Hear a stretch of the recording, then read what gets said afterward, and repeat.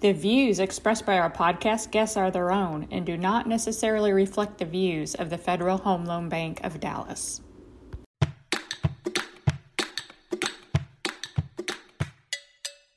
Well, hello, everyone. Welcome to Bankcast, a podcast from FHLB Dallas.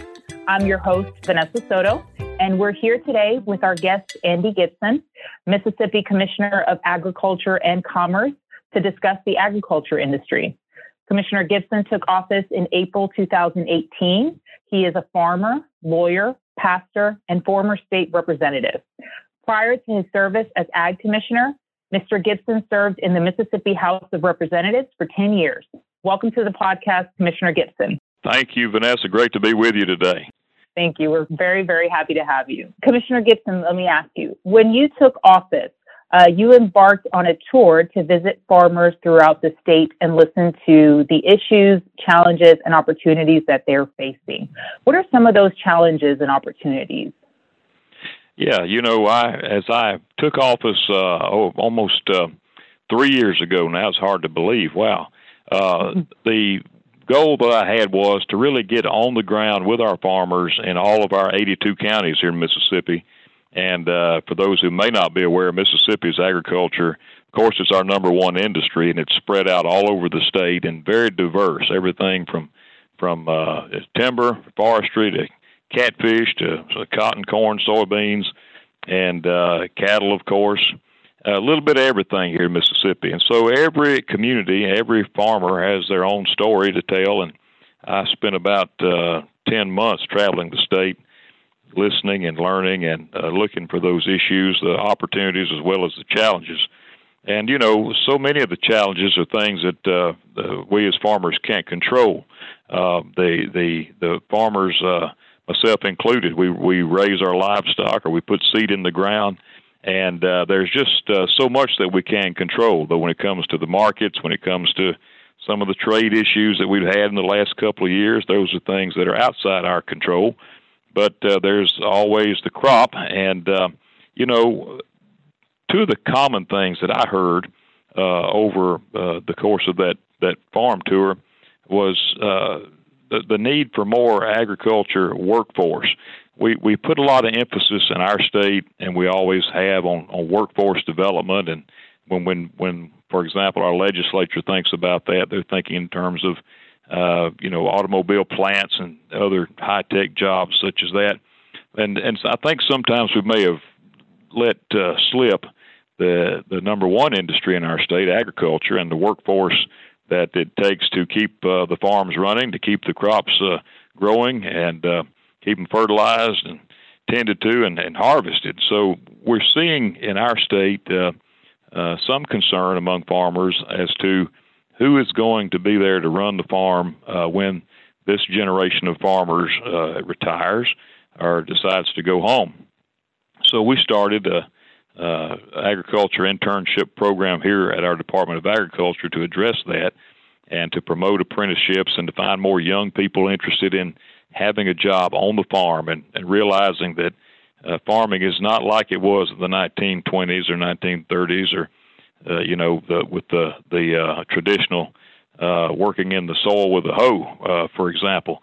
But it is high tech in these days and times with drone technology and other computer-based technologies, and even in the forestry industry, it's become rather high tech. So trying to expose more young people to the idea that they can have a career in Mississippi in agriculture and stay on the farm and enjoy the values of the farm life and make a good living. So that's a big need that we saw.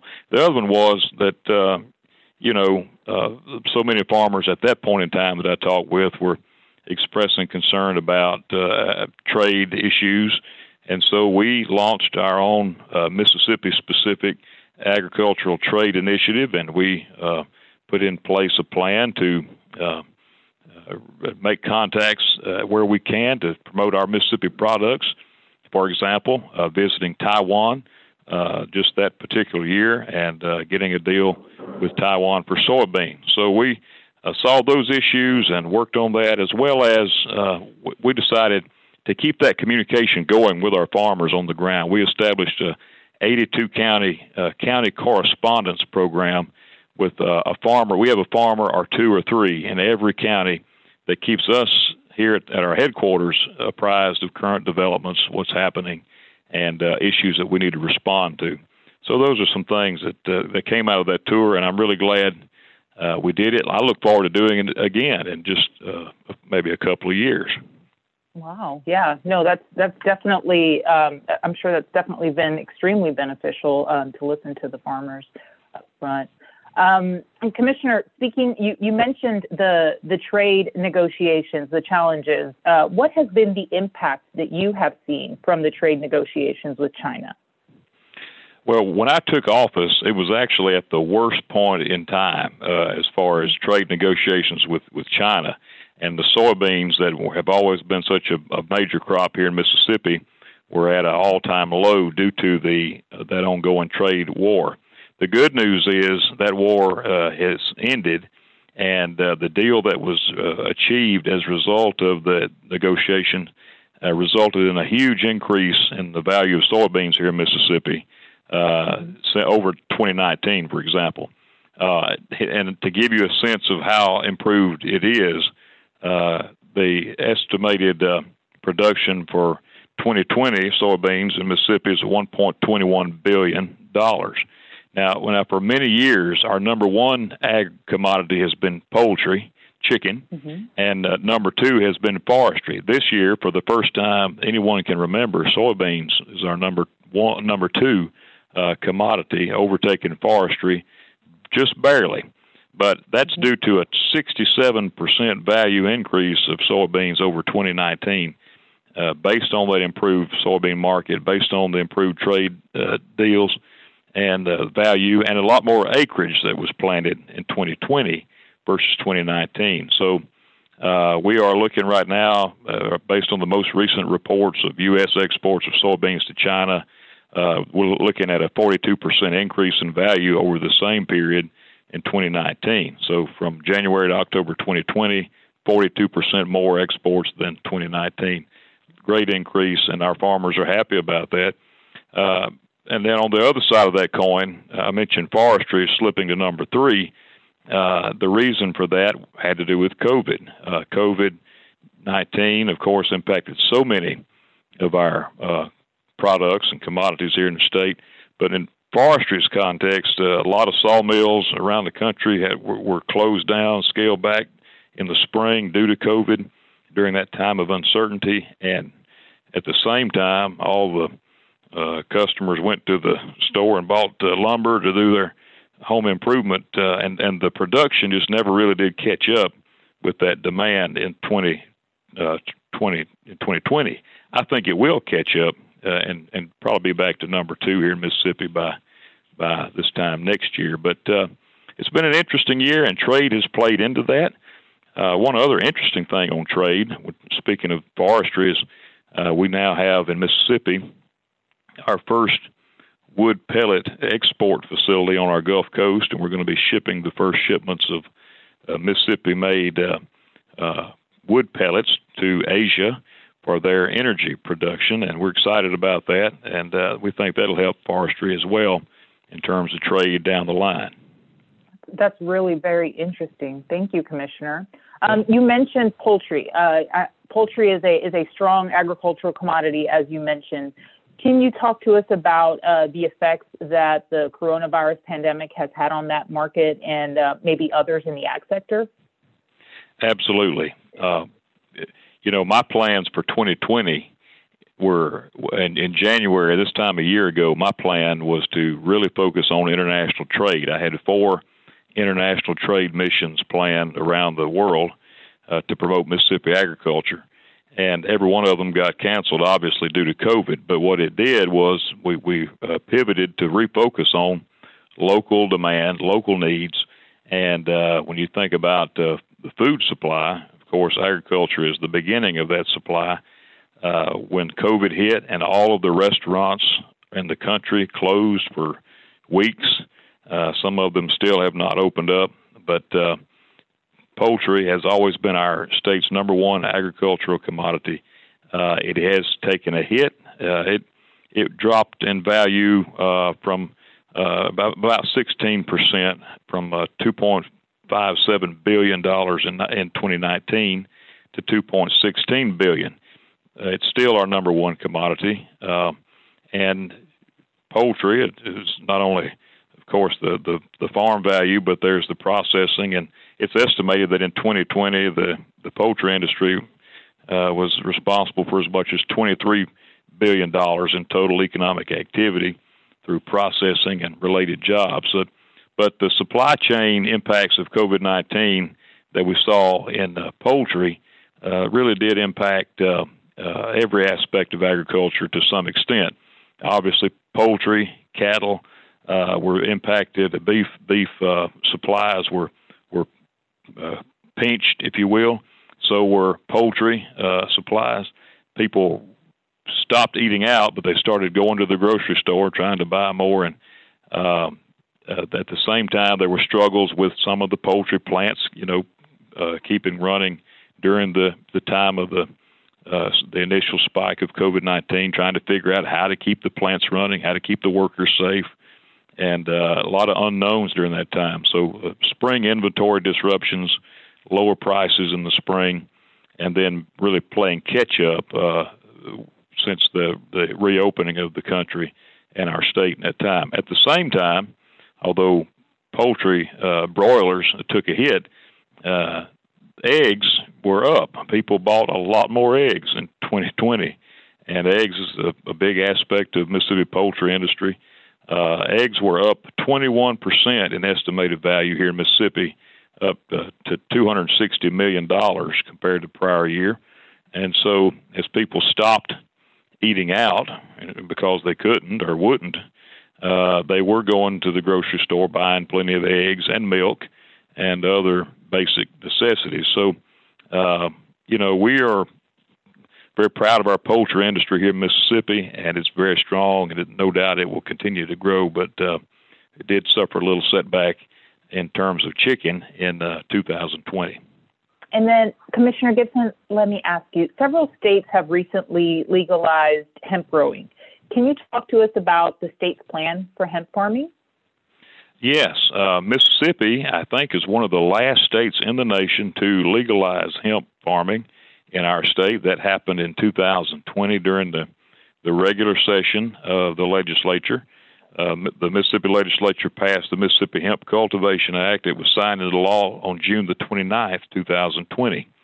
Now, frankly, Mississippi was criticized. Some of the legislature criticized our state for being so slow to adopt a hemp program. But it turns out, I think it's for the best, because we were able to learn from other states' experiences. As I traveled the country back in 2019, all the other states that I talked to and commissioners that I spoke with who had adopted hemp programs, they said it was so fast growing and so expansive that they could not, as a state, keep up with it in terms of registration and regulations and so forth. So under the Farm Bill, states have the option to either have their own hemp regulation program, which is what most states did. And of course, that costs money and it takes time and it takes people.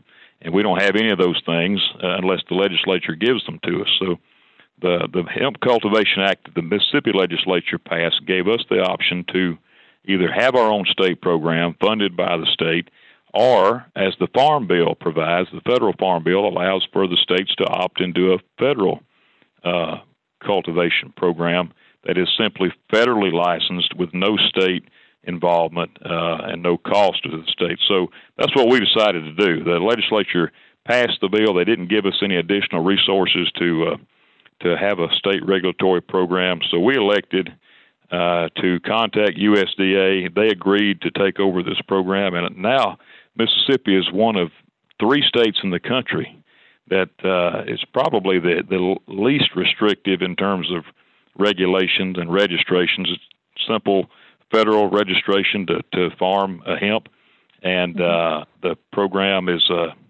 very, very fast growing, it seems to be. We have over 250 farmers who've signed up since August. That was the first time people could sign up under the federal plan. So we have the best of both worlds: a legal hemp cultivation process, federal regulation, limited regulations, and then my role is really in promoting it and supporting our farmers and making sure they have the resources they need to grow. 297, that's the number. 297 hemp licenses have been issued as of today in Mississippi. Oh, wow. Wow. Yeah. Okay. And really interestingly, it is. And I should add, we actually have a hemp processor. So a lot of these states had required licenses for processors. Federal law does not. We already have a hemp processor, KenGrow, in Charleston, Mississippi. So that's a good example of how with lesser regulation you can have more economic development. Commissioner Gibson, you mentioned a little while ago drone technology. So I want to kind of bring you back to that. In general, 2020, I think, heightened our ability to do things officially from a technological standpoint. So kind of building off of that comment, can you speak to any other technological advances in the ag sector that you've seen in the last few years? Oh, yes. COVID-19 forced us to do more with technology, things that we could have been doing all along, but it really did force us to do more with the available technology to make sure people are socially distant. And I'll tell you one of the immediate examples. This COVID-19 hit right during the pre-planting season here in Mississippi, and it's a time of the year that a lot of our farmers go to educational certifications for pesticide training and environmental certifications that they have to get through the EPA and through our state environmental partners.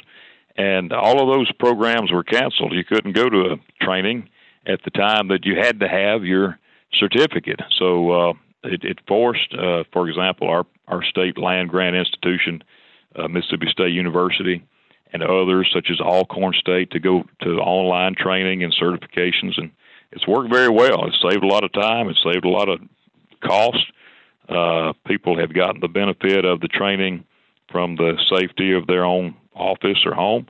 And technology has been our friend in that regard.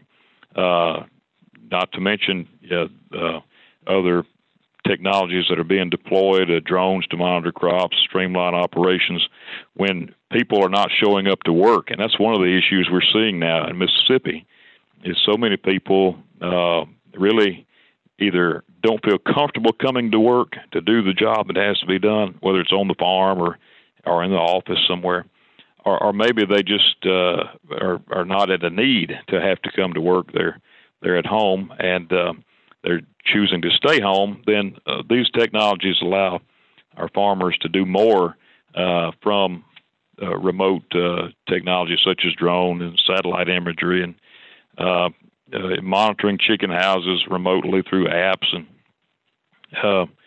also marketing. I'll give you one example. When the COVID-19 hit us in the spring of 2020, I think it's shown a spotlight on the need for local food, more local food. People, consumers were demanding and basically showing up to the farmers markets that stayed open here in Mississippi and buying everything there was. There wasn't enough. So we established an online marketplace through our office, the Department of Agriculture. We called it the Mississippi Farm Marketplace, msfarmmarketplace.com. And that's where consumers could go online. Farmers could register at no cost to sell whatever products they had on the farm, direct from the farm to consumers. And we had over 25,000 people access that in just the beginning days of COVID-19. And it's the farmers that did sign up to sell whatever products they had, they sold it all. And a great example of connecting the market for agriculture products to the farmers through technology. And then one other thing I'll mention, technology that we rolled out in recent days. We have a problem in Mississippi, like most of our southeastern states, and Texas, I know, the feral hogs, wild hogs. We have deployed a Department of Agriculture wild hog control program that is arming our farmers with these smart traps that work off a smartphone. We go out and teach the farmer to set the traps up. These hogs, by the way, they do over $60 million in damages here on Mississippi farms alone every year. Wow. Train the farmer to operate the trap. There's an app that comes up when the hogs go in the trap. They can monitor it, and then at the right time, press the button wherever they are in the world and catch those hogs and trap them. We've been having great success with that, and we expect that type of technology to continue to grow. So technology has changed the world, and I guess that's one good thing that's come of COVID-19. It's forced us to be creative and innovative and take advantage of these new technologies. Wow. Yeah, I completely agree with you. I like the way you put it. Technology, is really a friend of ours, and that's really very, very impressive. And then the final question that I have for you, Commissioner, is really, is there anything that we have not covered that you would like to talk about? Well, sure. I had a meeting yesterday. We're all in sort of a waiting phase in terms of international trade. I've been doing a lot of virtual meetings. That's another thing we can talk about, technology.